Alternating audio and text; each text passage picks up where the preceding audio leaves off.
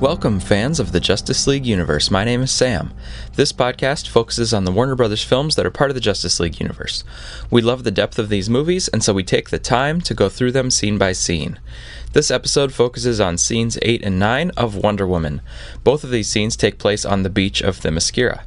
This analysis was written by myself, Alessandro Maniscalco, Rebecca Johnson, and Sydney. You can find us on Twitter at OttenSam, at Raverin, at DerbyKid, and at WonderSid. Before we get to those scenes, we did want to say one more thing about Scene 7, the diving rescue. That was obviously the big moment where Steve arrives and Diana leaps off the cliff, setting the main plot in motion, and the movie basically continues forward with good momentum from that point all the way to the end. Now, we've mentioned before that Wonder Woman as a film was more formulaic than Batman v Superman, and again, that's not necessarily a bad thing, it's just a fact about the structure of Wonder Woman. But one more thing we can point out about Scene 7 and the formulaic structure is that the Save the Cat book by Blake Snyder mentions explicitly that after setting up your main character and establishing the initial setting, you are supposed to have a big inciting incident that pushes the main character out of her status quo and ignites the main plot. More specifically, Blake Snyder's blockbuster formula says that this inciting incident should happen about 12 to 15 minutes into the movie. And in Wonder Woman, Steve's arrival happens, you guessed it, at 15 minutes. But anyway, going forward, Diana has swam Steve's unconscious body to the beach, and we know that the Germans have just penetrated the protective barrier of the island. But before the Germans actually arrive on shore, we get a brief moment to catch our breath as Diana and Steve slide onto the sand. Diana starts to touch Steve's face, and then he coughs, startling her hand back. It's a nice moment where this assertive woman just dove in and saved him, but now she's a bit timid with him on the beach, and it starts the tenderness of this moment, her first time seeing a man. Steve is in a German flight suit and he's soaking wet. He coughs and catches his breath. We are naturally curious about where he came from and why the Germans are following him, and we'll get those answers right after the battle on the beach. So that will be some good pacing and some good question and answer flow for the movie.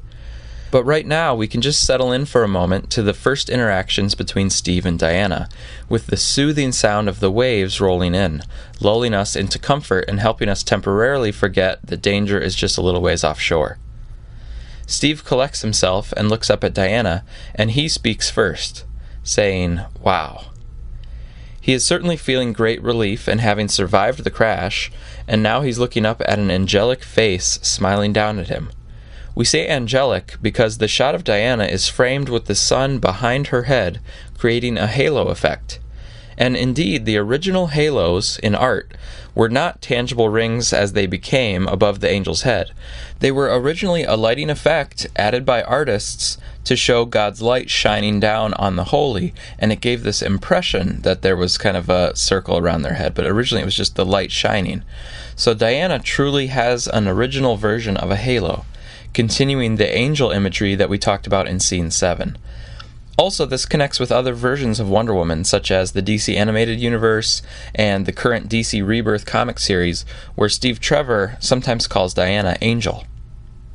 And Steve's "wow" comment also relates directly to her beauty, and there are also some moments later in the movie where other characters react to Diana's physical looks. But it's interesting to notice that it is always people from man's world who focus on the physical appearance. Hippolyta never talks about her beautiful daughter, she talks about her precious and beloved daughter. Antiope focuses on strength and duty, not beauty. So it's people from man's world who fixate on Diana's looks, or at least they notice her looks first and foremost. And what I like about how the filmmakers handled this is that they made it so that Diana doesn't really seem to care.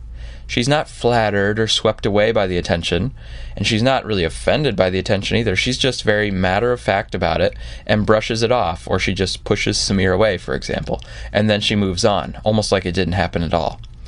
Diana is much more about the connections and care between people and about getting to the task that needs to be done. Now, granted, throughout the movie, she is probably only in man's world for a matter of days, not even weeks, so that's not enough time for her to probably get too annoyed with the fixation on her looks. But in any event, she's not going to let anyone else's fixations stop her from doing what she wants to do. As for Diana, she is looking down at a mortal man, the first that she's ever seen, and so she states this fact: "You're a man." The line delivery here was really good by Godot because it was like she's saying, "Oh, so this is what a man is." And then we get to watch Steve, clearly a bit perplexed by the comment. He says, "Yeah, I mean, don't I look like one?" So this is a funny line, and it sets a tone for their relationship, where we can see that they have a connection and a mutual fascination with each other, but they clearly come from different backgrounds, and it's going to take some work for them to understand each other.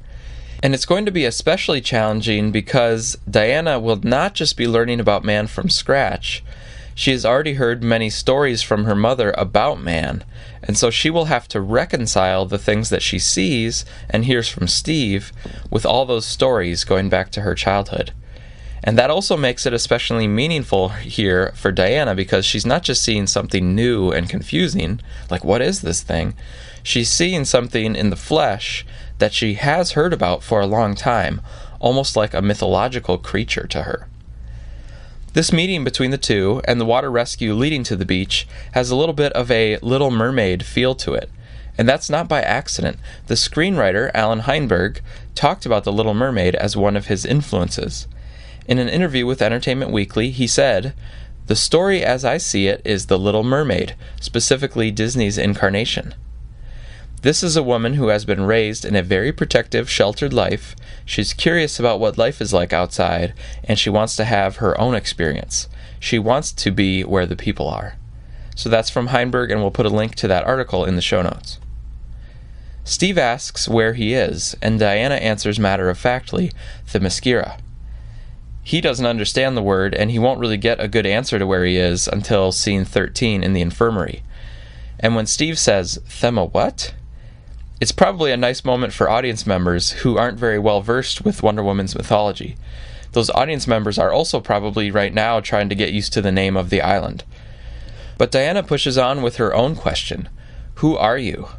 Not only is this the first man that she's seen, but it's also the first time that somebody's coming to the island. But neither of them are really going to be able to get the answers to their questions right now because events are thrust upon them. The German ships are approaching, and the rowboats with the German soldiers are headed for shore. Steve knows that they're after him and the notebook that he stole, so he gets up and starts to move away for cover. As he's doing this, he does answer Diana's question. He says, "I'm one of the good guys, and those are the bad guys." Diana is confused, and Steve says, "The Germans." And then he says, "Come on, we need to get out of here." So Diana shows her naivete about the outside world, not even knowing who the Germans are, even though they're at the center of the Great War raging through all of Europe. And by the way, it's also a bit weird that she doesn't know who the Germans are, even though she supposedly speaks hundreds of languages, many of which are probably Germanic languages, such as English. And it would seem like if you are learning lots and lots of languages, you would learn them structurally, kind of learning, the Latin family, the German family, Asian languages in clusters. And to do that, it seems like you would then know who the Germans are. But overlooking that, this scene and this moment of her confusion effectively shows that she knows nothing about the war, and that will become even clearer in the interrogation scene. And speaking of the Germans, their ship is listing pretty severely to the side. At first I assumed that it was hitting the shallows, but it could also be that the weight aboard the ship has shifted to one side, such as if they're all getting ready to unload something heavy from one side. But at Emmett Davis 7 on Twitter also mentioned that it could be the protective barrier around Themyscira, and maybe that barrier causes mechanical problems for anything that tries to cross. So maybe the ship is affected because it sailed through the barrier. And Emmett said that maybe this is even what caused Steve's plane to crash. Maybe it wasn't shot down, but maybe it was taken out because it went through the barrier. So that's a minor point, but just something that we wanted to think about, since the filmmaker obviously took the trouble of really making that ship list to the side. And anyway, before we get into scene 9 with the battle on the beach, it's important to pause on the last couple of lines from Steve, that he's a good guy, and those are the bad guys. What seems like a simple throwaway line is actually an important continuation of one of the main arcs of the movie. Diana's growth from seeing the world in simplistic terms of good and bad, black and white, and her moving toward recognizing the complexities of the world and having to make choices once she's faced with that truth. It's just like she said in her opening monologue. that she knew so little at the beginning, but that she learned more, and she found out that what one does when faced with the truth is more difficult than you think. So Steve's line is highlighting the simplistic beginning, good guys and bad guys, and the good should fight and vanquish the bad. And it's not only Diana who needs to learn that all of this is too simplistic, it's Steve too. By the end, he will also come to realize that everybody has both good and bad, and we all contribute to the evils of society in at least some small way. Hippolyta has already learned these lessons. She has seen good people get corrupted and give in to their baser urges, and she already knows that war is not something to hope for. It's not so simple as just defeating the bad guys. Hippolyta also knows the true dangers entailed in men arriving on the island, and Diana being exposed through her interactions with outsiders. So Hippolyta yells from off-screen, launching us into Scene 9. Hippolyta yells, "Step away from her, now!" I love Connie Nielsen's line delivery here, especially her now. That way that she says that just really sticks with me, and she put a lot of emotion into that line, a mother worrying about her daughter. And I think it's fitting that her first concern is about Diana, continuing the protective streak that she's had throughout the movie thus far, all of which will culminate in the farewell scene when Diana leaves. And then Hippolyta leads her Amazon soldiers, first with the archers lighting their arrows and preparing to fire. Hippolyta, of course, does not trust men, given her history with them, so she's getting ready for battle. As the archers draw their bows, Steve asks, "They have guns, right?" As if to say that bows and arrows are no match for the Germans. But he is about to get his first education in Amazonian battle prowess. The battle begins with the Germans firing first, and then the Amazons return fire with their arrows. Even with Hippolyta's distrust of men, she still waited until they attacked her, confirming their ill intentions. Throughout this first part of the battle, there is a very calm but ominous musical cue that is preparing us for something. As the Germans begin attacking, we hear the music pick up with the drums and with brief and fast, dramatic strings. Then the horns enter, giving a sense of heroism to the Amazons, and then leading into some more strings, evoking desperation and danger. Overall, this fight scene is really effective because it has a very memorable setting, and that setting is central to the plot of the story.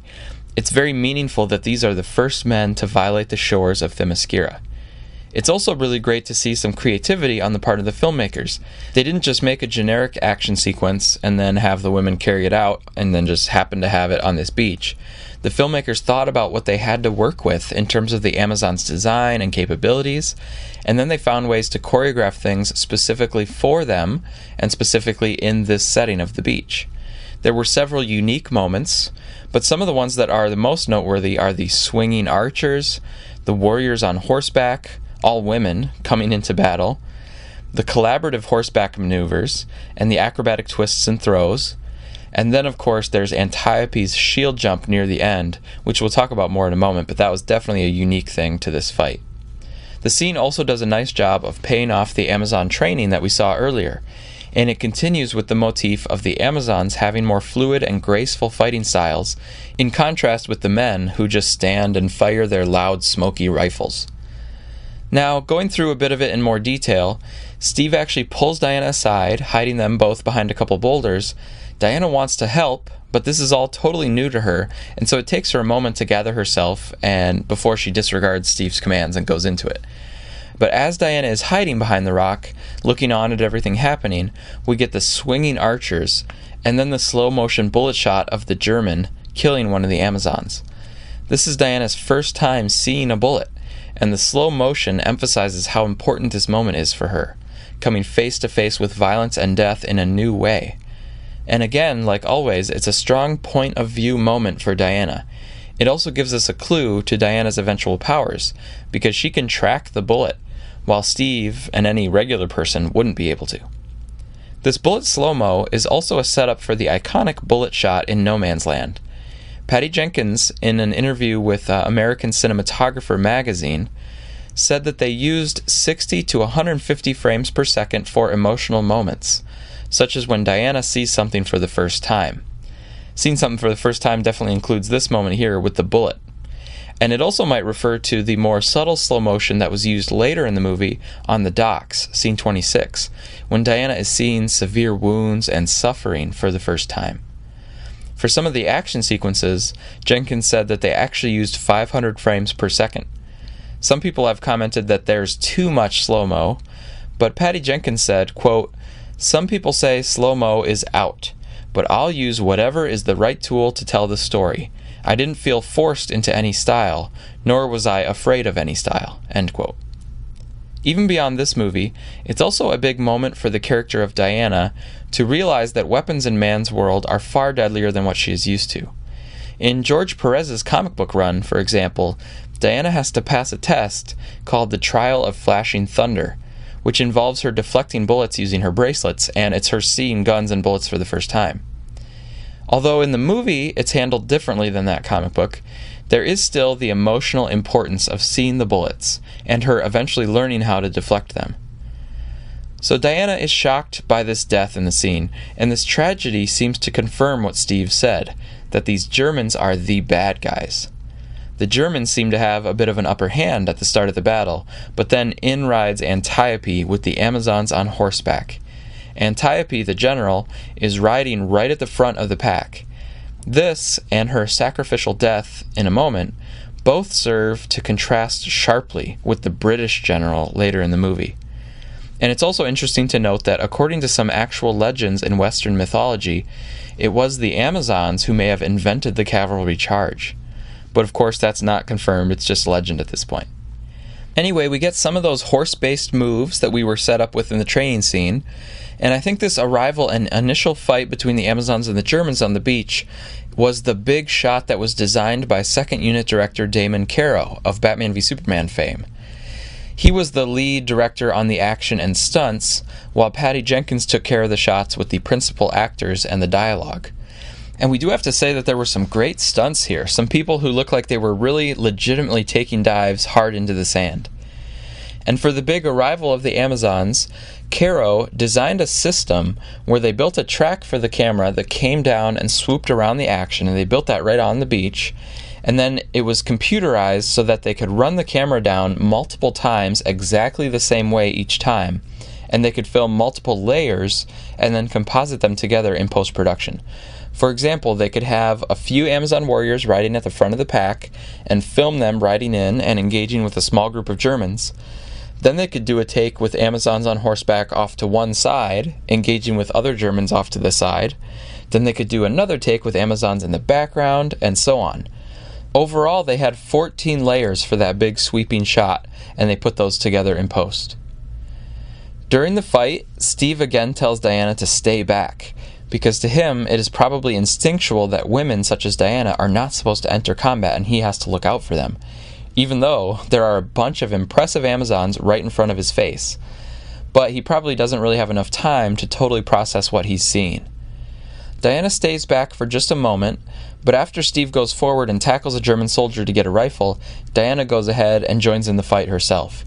This is where Diana gets to use the archery skills that she showed earlier, and it's also a moment where Diana feels compelled to help, which will be a hallmark of the character all the way through the movie.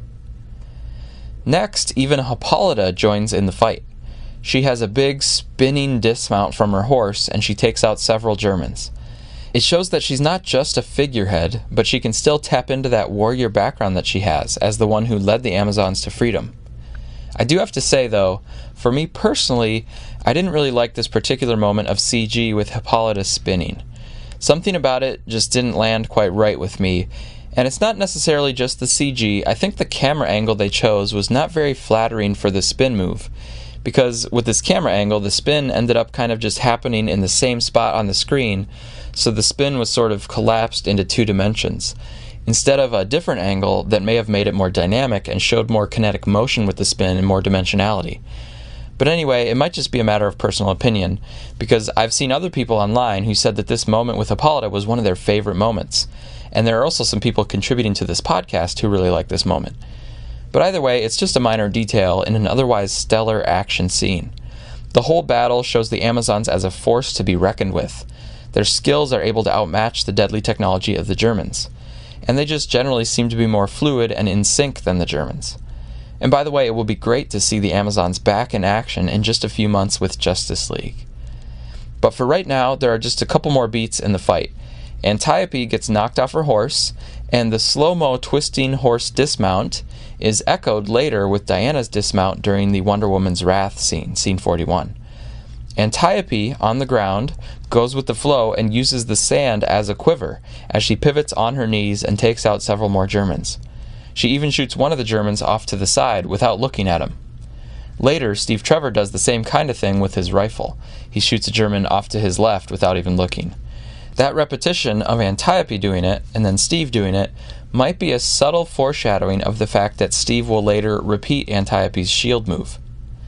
Speaking of the shield move, Antiope sees the 3 German soldiers behind the boulder, and she yells at Manelope for the shield. Steve looks on, taking notes for later, and then it's just a great dynamic moment with an awesome push-off with Antiope's leg that looks amazingly realistic, like she really is launching herself. And then Antiope soars with deadly grace over the boulder. This is just another great use of slow-mo because it's an epic and unique moment of action, and it lets it really sink in and it lets the music swell. Right after that triple shot with her bow, Antiope sees Diana, who had been fighting pretty well in the battle, but unbeknownst to Diana, a German is about to have a clean shot right at her, and Antiope dives in just in time to intercept the bullet. And Diana immediately knows what this means because she saw a bullet kill an Amazon at the beginning of the scene, so now it has even more emotional punch when it hits Antiope. Diana screams, "No!" and runs to Antiope's side. Steve shoots the last Germans, including that German who killed Antiope, which is probably what he's going to get thanked for later by Diana, and then Steve runs over to Antiope too. But he wisely steps off to the side to give more space for the people who actually know and love Antiope. Diana is with Antiope first, and Antiope tells her that the time has come. This is the start of a time motif that we will trace into further scenes, culminating in the watch that Steve gives to Diana at the end when he wishes that they had more time.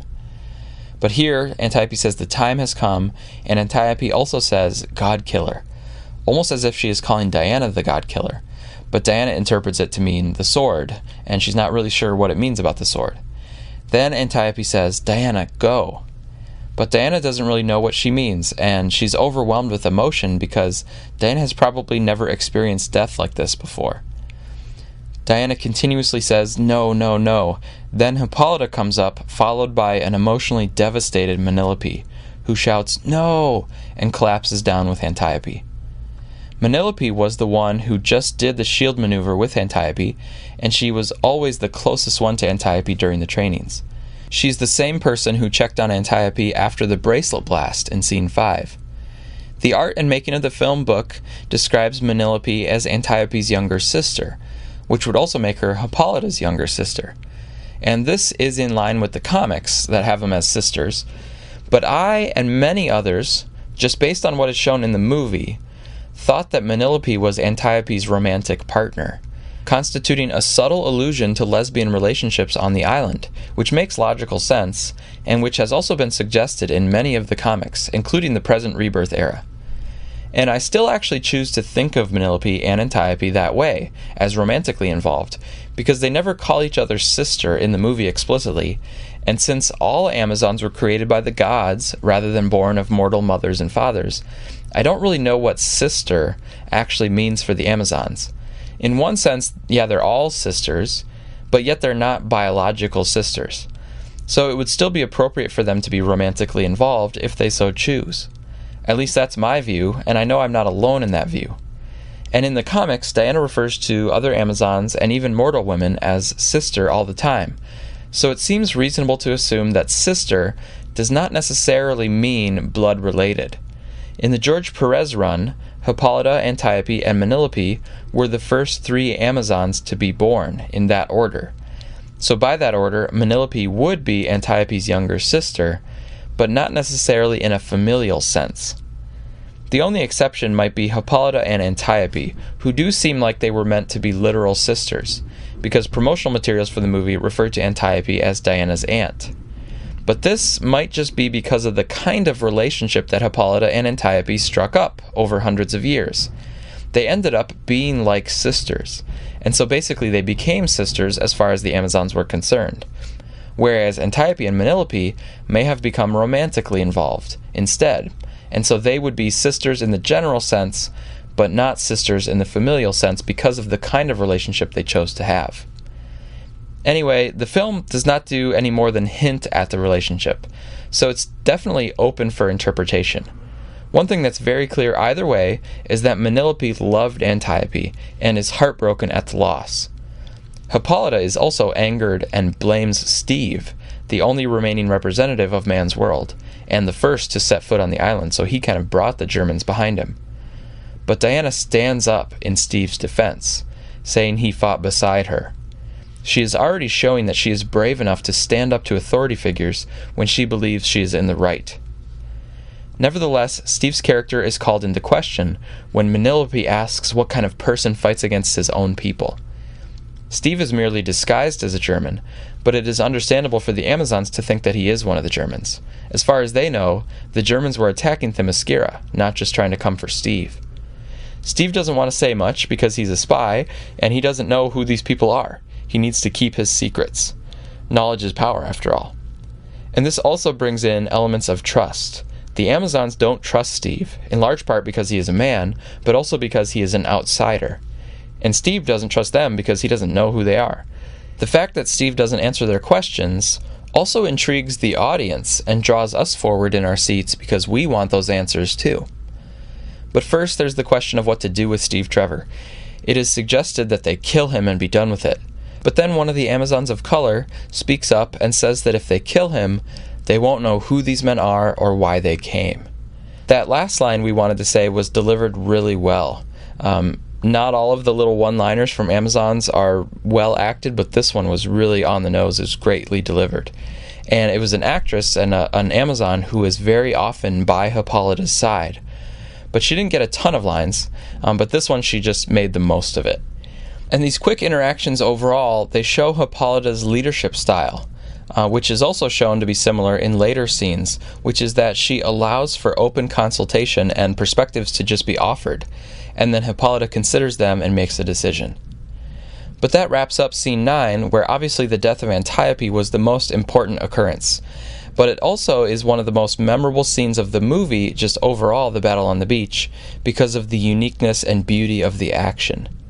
Before we close down this scene, we do want to mention a critique that we've seen online, that it was in poor taste for the filmmakers to have Diana more emotionally rocked later in the movie by Steve's death than she was by Antiope's death, because Antiope was her mentor for years and years, and so the critique is that Diana should have been devastated and that devastation should have lasted longer than it does here. I would say that Diana was emotionally devastated by Antiope's death, and her grief at Antiope's death took the form of Diana dedicating herself to fulfilling her mission, which Antiope supported, and Diana living up to the responsibility of wearing Antiope's tiara. Perhaps the critics were thinking that Diana's grief had to go on and on as like deep sorrow, but we think that the grief took the form not of paralyzing sadness, but of Diana doing something, with doing something being a theme of the movie. And after all, there's no right way or wrong way to grieve, and audiences don't have the right to tell a person or a character how they're supposed to grieve. But if we had to think about why Diana reacted even more strongly to Steve's death, it might be because she felt her relationship with him was just getting started. They needed more time. So it's not only a death, but sort of a robbing of what she was just starting to sense might be a future together. With Antiope, it was a death, but it was more like losing something they had in the past. They already had a substantial amount of time together, perhaps even hundreds of years. And Antiope had already passed on to Diana what she needed to. The training in scene 5 kind of showed that Diana was nearing the end of what Antiope could show her. Furthermore, romantic loss in movies is very often played more dramatically than the death of an older family member. So it's not fair to single out Wonder Woman for having this kind of reaction. And besides, the type of love was different. It was romantic love with Steve. And they didn't just have training together, they were actually in warfare together. And those intense experiences accelerated their closeness in a relatively short period of time. So all of this is to say, both deaths affected Diana. She was saddened by both, and both spurred her into action to honor her fallen loves. To try to compare her reactions, or to say that one is right and one is wrong, is just silly. Alright, that's our analysis of scenes 8 and 9 of Wonder Woman. To close out this episode, we just want to make a few remarks about the Amazons. First of all, we wanted to say that, in our view, the Amazons do not actually have super strength or invulnerability. They just have exceptional training made possible by their exceptionally long lives. In some iterations of the Wonder Woman comics, all Amazons have a certain extent of superpowers, but in most versions, Diana is very exceptional, like she is in the movie. With regard to the Amazon costumes, they were designed for this movie by Lindy Hemming of the Dark Knight fame, but they were explicitly inspired by Wilkinson's design for Wonder Woman in BVS. Hemming sometimes used V's instead of W's for some of the chest designs, and the art and making of the film book explains that they used 3D printing to print out body models of the main actors so that they could do the costume fittings. In the past few scenes, we've seen Amazon clothing, but now we saw the warriors' battle clothing. There's a certain organic element to their attire, not encumbered, and it appears somewhat tribal. Diana herself seems to be covered in leather wrappings. This certainly invites the question of what type of animals can be found on Themyscira. Director Patty Jenkins was cited as saying, quote, "How would I want to live that's badass and that's me? Diana, Prince, Wonder Woman. To me, the Amazons and Wonder Woman shouldn't be dressed in armor like men. It should be different. It should be authentic and real, and appealing to women. It's total wish fulfillment. As a woman, I want Wonder Woman to be hot as hell, fight badass, and look great at the same time. The same way men want Superman to have huge pecs and an impractically big body. That makes them feel like the hero they want to be. And my hero, in my head, has really long legs." End quote. The Amazon style, and especially Wonder Woman's ensemble, projects strength while incorporating a sense of traditional femininity from the high boots, which enunciate the legs, the pseudo-skirt, which is open for mobility, the double eagle shape on her chest, which emphasizes and outlines the bust, and the tiara, which is a headdress traditionally worn by women. Some of these are, of course, staples of the character, and even subtle nods to Marston's interest in BDSM, including the lasso, but the costume has been modernized and is more in line with a warrior's attire, drawing on the Greek influences that Wilkinson used. Hippolyta wears a sleeveless sort of vest, often worn by Celtic lords, which identifies her in a position of authority among the Amazons. It is also lined with fur from an unknown animal, which is further indicative of their connection to nature.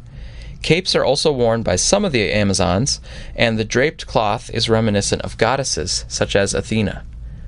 Alright, so those are some thoughts about the clothing. In the next scene, we'll get to see a little bit of Amazonian governmental proceedings, which is very different than the British system. Thanks for listening, and check out the Suicide Squadcast or the Man of Steel Answers podcast if you're looking for more DCEU content.